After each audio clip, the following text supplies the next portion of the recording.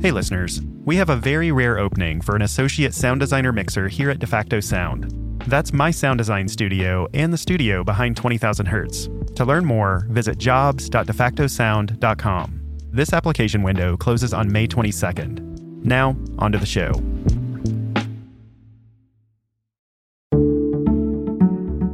Hello. Kaixo. 您好. Bonjour. Salam. Yasas. 안녕. Ciao. Konnichiwa. Hola. Hello, you're listening to 20,000 Hertz. I'm Dallas Taylor.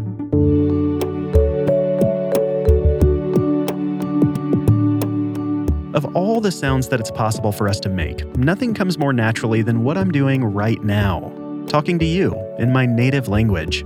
When you think about it, the noises that come out of our mouths can be strange, but they're the basis for how we do pretty much anything. The languages that we've developed to communicate with are really central to who we are. But as the world changes, many languages may be under threat. I've always been fascinated by language. That's Professor Lara Boroditsky. She's a cognitive scientist based out of UC San Diego.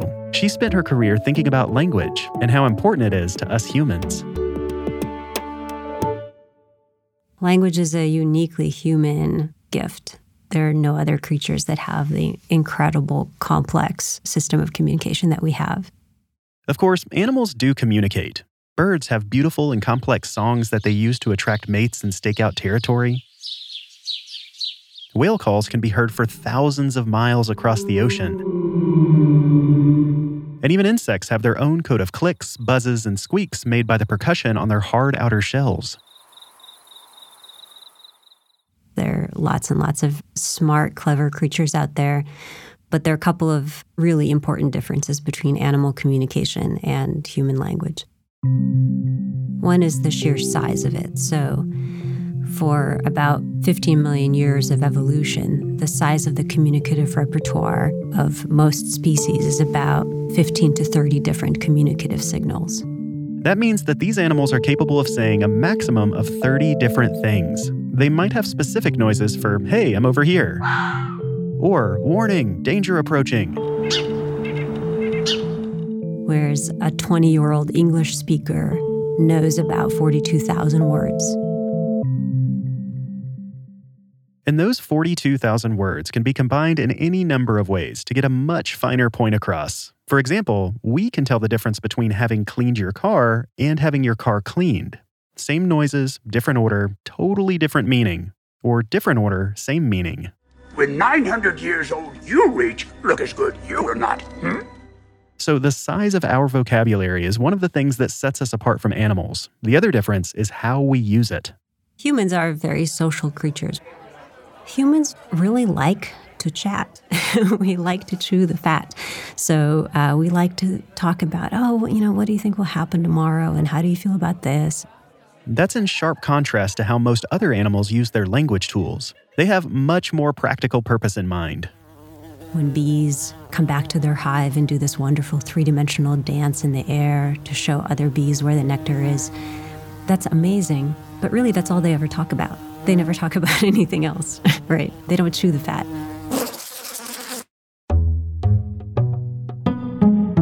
That inclination to chat has led to us coming up with all kinds of ways of expressing our feelings and describing the world around us. We can talk about what has happened, what might happen, what will happen, what would have, could have, should have happened. Millions of years of evolution has led to an incredibly complex communication system. In fact, it's so complex we don't even fully understand how complex it is. There are 7,000 or so languages spoken around the world, and there have been many more in the past. 7,000 languages. Considering that each one of those languages has grown from a separate community independently figuring out a unique system of communication, it's even more incredible. Around the world and across the history of the human species, we've found 7,000 ways of chewing the fat. Some of them may sound familiar, like Shetlandic, from the small islands northeast of Britain. And then, as I got mayor and was moving among folk interested in poetry, then they became aware of that. And I found that they quite liked it, and that was really quite strange. While others are difficult for non-speakers to even get their head around, like this language from South Africa called Xhosa. Ibali likaNomathemba kwakukho ntombazana ithile egama linguNomathemba Le ntombazana umsebenzi wayo yayithengisa ubisi lwenkomo. Each of these languages carries in them an incredible cultural history, all of the ideas and thoughts and adaptations that were made by generations and generations of other humans. It's an incredible human artifact, but also an incredible tool for humans to think and communicate. There's absolutely nothing like it anywhere else in the animal kingdom. Language has given us these tools for communication, which in turn have allowed us to cooperate in a way that's unique to the animal kingdom too.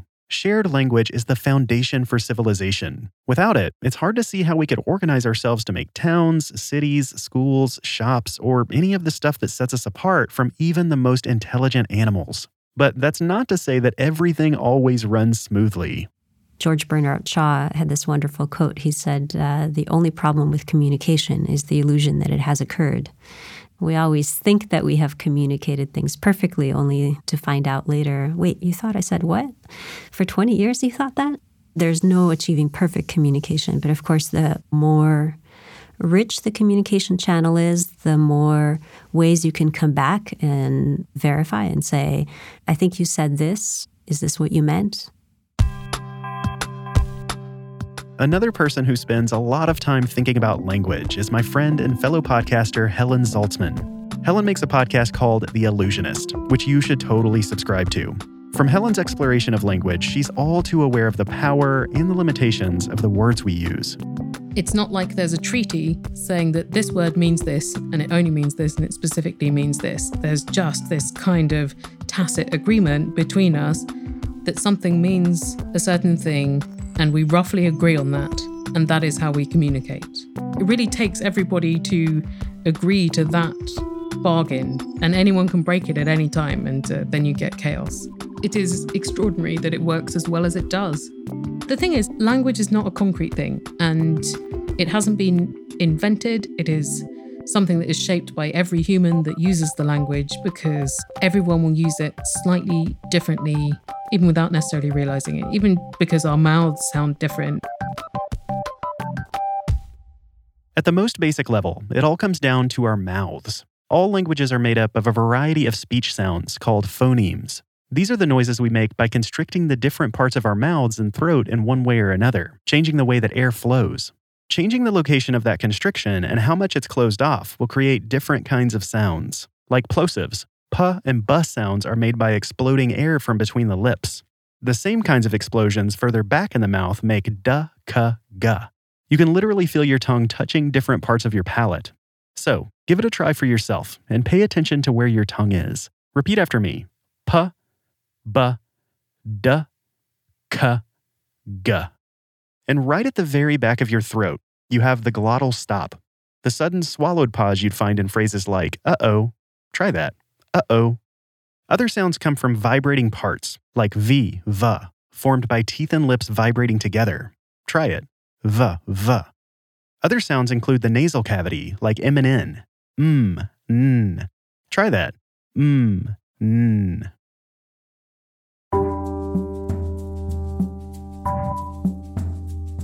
Each of the world's 7,000 languages vary on how they use all of the sounds our mouths can possibly make. Some use relatively few. Piraha in the Amazon region of Brazil uses just 8 consonants and 3 vowels.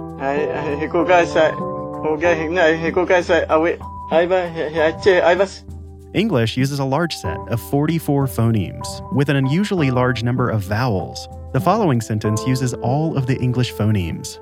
With tenure, Susie'd have all the more leisure for yachting, but her publications are no good.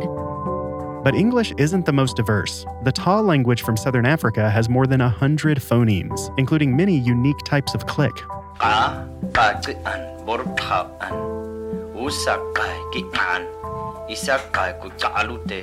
Now, if you try to imitate a language like that, you're likely to struggle. If we're not used to certain phonemes from experience with our own language, we may have difficulty in finding the right place to form the sounds in our mouths. This is an issue even between American and British English. I just find my own mouth so incredibly limited phonetically. I can't even say things in American. You know, the rhotic R, which is a great difference between American English and British English. My mouth doesn't have the muscles to do it. It's It's such a shame. You just take it for granted. You can throw it out whenever you want. Around the rough and rugged rocks, the rascal ran. Rah, rah, rah. Rah, rah, rah, rah, rah, rah, rah. My husband's name is Martin, but when he introduced himself in America, it's a little hard for Americans to understand when he introduced himself. But, how would you say it? Martin. I'd say Martin, but I'd feel like it was probably wrong. There's no wrong. Don't go around saying your way is wrong. Ah, thanks. It's just different. So Helen has firsthand experience with how we use English on a daily basis. As part of Lara's research, she studies how speech sounds vary between different languages. English distinguishes R sounds from L sounds. So R and L sound really different to us English speakers. But this isn't a meaningful distinction in Japanese. So Japanese speakers have a really hard time telling the difference between R and L because that's just not a distinction that exists in the Japanese sound system. Roger Moore. Roger Moore. You know Roger Moore? Roger Moore? Yeah. Okay. Even within a language, the phonemes can get warped and twisted to produce an almost infinite variety of accents. And it's a topic that many people feel very strongly about. The way you pronounce things, the accent that you carries so much information about your identity. I grew up speaking Russian as my native language. English is my second language. And the way that I speak English to most people just sounds like a normal American accent. And if people meet me and they don't know that I grew up in Russia, if they find out, say, 2 weeks later, they feel very suspicious about me because they can't hear my accent and they feel like there's something I'm hiding. So we really take accents to be a great indicator of who a person is, where they're from. We expect to get a lot of information from it. It's kind of inevitable that with language so central to our personal and cultural identity, it becomes more than just a tool for communicating. It comes to define us, and we shape it to our needs. But as Lara has discovered, the language we use also shapes us in return. Languages talk very differently, even about very basic things, about space, time, number, colors, causality, basic things that you would need to name the rainbow or count your fingers or do the hokey pokey. For example, some languages don't use words like left and right and instead put everything in cardinal directions like north, south, east, and west. Like Gugu Yimitir.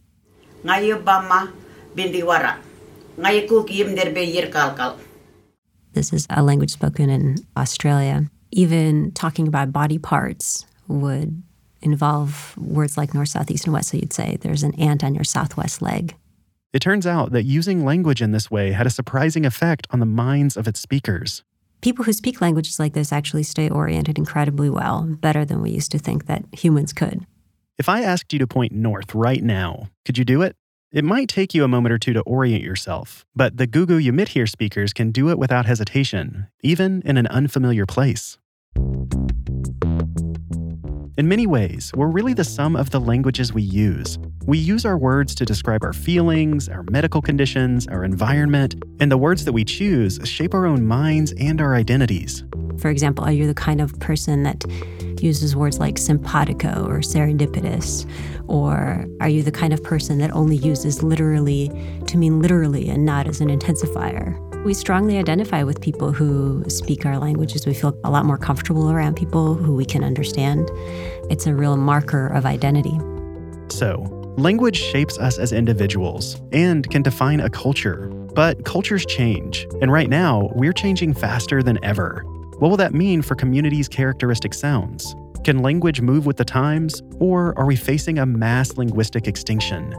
We'll find out after this. Here's this episode's mystery sound. And again. If you think you know that sound, tell us at the web address mystery.20k.org. If you get it right, you'll be entered to win a super soft 20,000 Hertz t-shirt.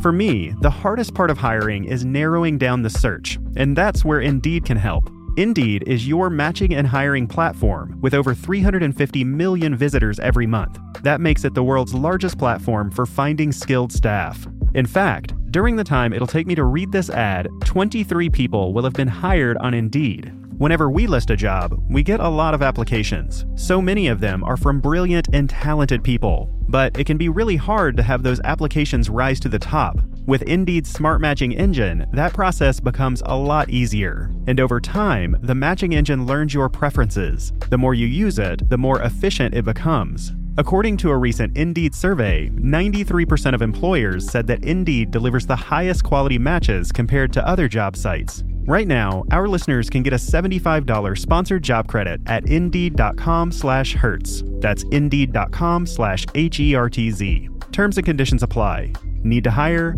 You need Indeed.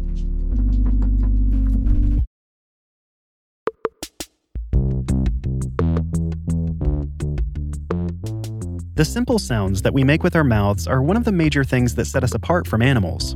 The words that we use shape our brains and are at the core of our self-identity. Human language is infinite because you can keep recombining words in new ways and create new sentences that you haven't heard before. It allows you to infinitely recombine and make new things basically every time you speak.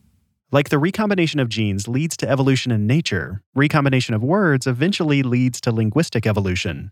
Languages are tools that we craft to suit our needs.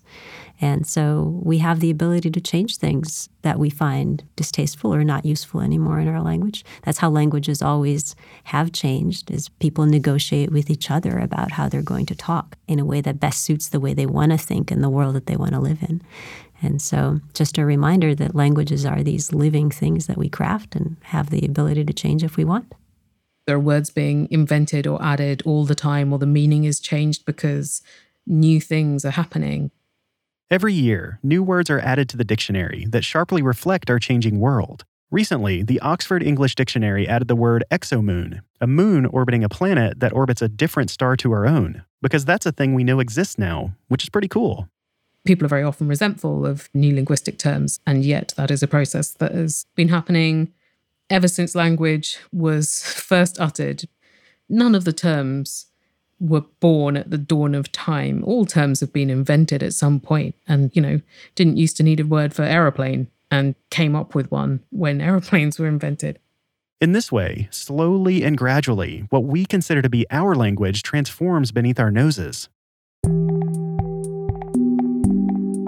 If you go back in time, the subtle changes in the way our words sound and how they're used really add up.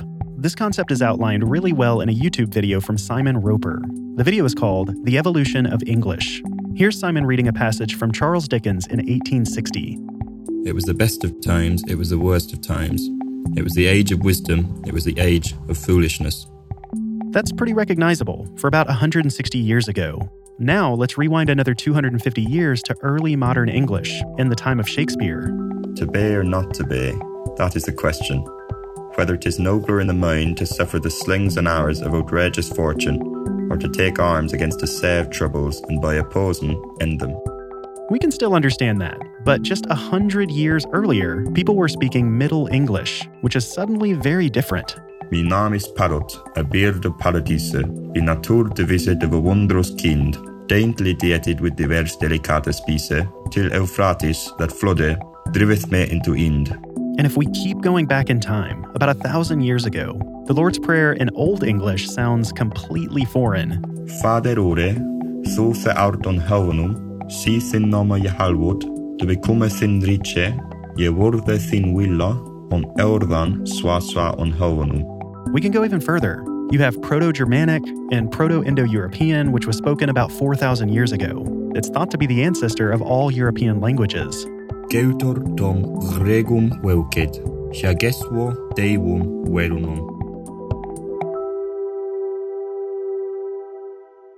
I think English is an extremely interesting language because it combines so many other languages. It's very unusual.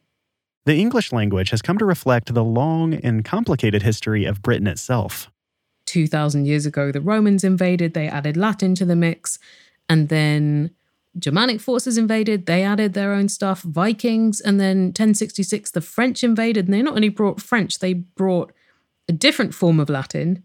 And then, added to all of that, you have got all of the words that came into English because of Britain's very enthusiastic, is the euphemism I might use, colonialization of the rest of the world. Britain is an island nation, so it's always had a strong navy. And from the 16th century, ships sailed far and wide, discovering and colonizing as they went. At its height at the beginning of the 20th century, the British Empire encompassed almost a quarter of the world's population and land area. They took concepts and items from other countries and they brought the names back with them. There was a lot of linguistic interchange.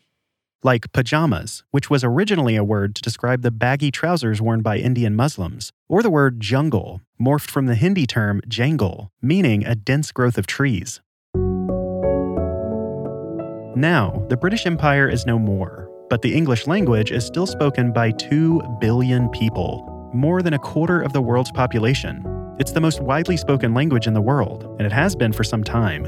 And that's because while the British were bringing home new words, they were also leaving their own language behind. English was firstly taken around the world and often asserted over whatever local languages there were. So it was a language of power. And that also might have incentivized people to use it because it is somewhat asserting power or claiming power, or at least attempting to, or communicating with the people of power. And then it sort of becomes self-sustaining because other countries think, okay, well, if I want to deal with things internationally, I should get on board with what other people can speak. And the more countries that do that, the more English is kind of chosen as the international language of, for instance, science. So for now at least, English is firmly embedded in the cultures of many countries. I think it's an extremely interesting language, but it's also very problematic because it has linguistically colonized so much of the world and wiped out a lot of languages whilst doing it. So I love it, but I also feel a lot of pain about what it has done. The loss of language is something we've become more aware of in recent years. Linguists claim that we're losing languages at a rate of 1 every 2 weeks. They predict that half of the world's 7,000 languages will be extinct in the next century. The tragic thing is, we probably won't even realize they're gone. Because there are also a lot of languages that have no written record, because they would have been oral languages. If there's no physical record of the language, then once it's lost and everyone's dead and it was pre-recordings, you don't even know what is gone. In many cases, the loss of language is an unfortunate consequence of globalization, but sometimes it can be a little more sinister. What happens when you have a language that is quite specific to your geographical region or to your race or to your culture, and then you're not allowed to use it? You can lose a huge amount with that language. Not only this collective memory and certain things which will be specific to you and the other people who use the language, and there may not be words for in other languages because they wouldn't necessarily need them. Since the language we speak defines our self-identity and our cultural identity, suppression of a language can mean a direct suppression of a cultural group. For example, the Scots language. This is a clip from a TED Talk from Michael Dempster. We went in and the hills weren't hills, the mountains weren't mountains, the woods wasn't woods. All the names of the animals were wrong. Dugs wasn't dugs, owls wasn't owls, stuckies wasn't stuckies, craws, pleeps, coos, doos, ferrets, all this was wrong. People in Scotland, a lot of them will speak at home and then they would get to school and they would be physically punished if they used it. There's a huge amount of shame attached to it. And then a lot of them would never use it again, or they wouldn't realise that it was actually a language that was very widespread amongst people in Scotland. They might think, oh, this is just slang we use in our house and I mustn't use it anywhere else. But it's not all bad news. With the strengthening of the Scottish identity, there's now more widespread support for the language. There's been a lot of campaigning to try and revive Scots and make it more visible. It is an official language now in Scotland, but there are people who are my age or younger who were beaten at school for using it, and it's very hard to remove that wiring in your brain.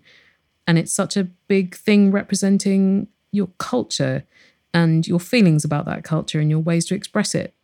The global world of international language is not always easy to navigate, and people haven't always got it right in the past. But finally, we're waking up to the value of our languages and what they can tell us about ourselves.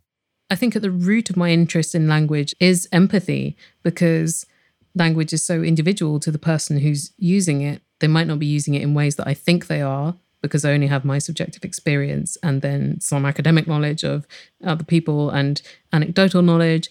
I can't truly know what someone else is thinking about, but being aware of the different possibilities of language is one of the few ways available to me to understand someone else's thoughts. If we can understand the power of language, then we can be more conscious about the way we use it. It's a very, very complex instrument, and to use it thoughtlessly can be very hurtful, it can be dangerous or misleading. Also, you can use it in a very positive way if you know how to. So you can use it to be very kind or to really expand your horizons or other people's horizons. Not only is it helping us connect with other people around us, it's the key to making us who we are as individuals, as cultures, and as a species. Language is really part of the human essence. The more we understand about human language, the closer we get to what is really unique about the human species and how we come to be so incredibly smart and sophisticated as we are.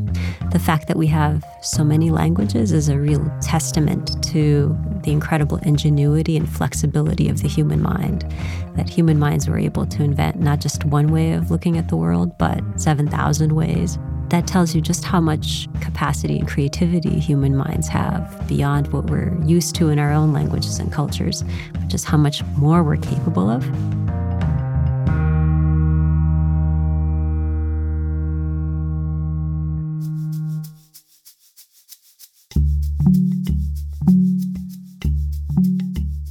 "20,000 Hertz" is produced out of the studios of De Facto Sound, a sound design team creating the sonic palette of the world's most thoughtful brands. Find out more at defactosound.com. This episode was written and produced by Layla Battison. And me, Dallas Taylor. With help from Sam Sneebly. It was edited and sound designed by Soren Bejan. It was mixed by Jai Berger. Thanks to our guests, Professor Lara Boroditsky and Helen Zaltzman.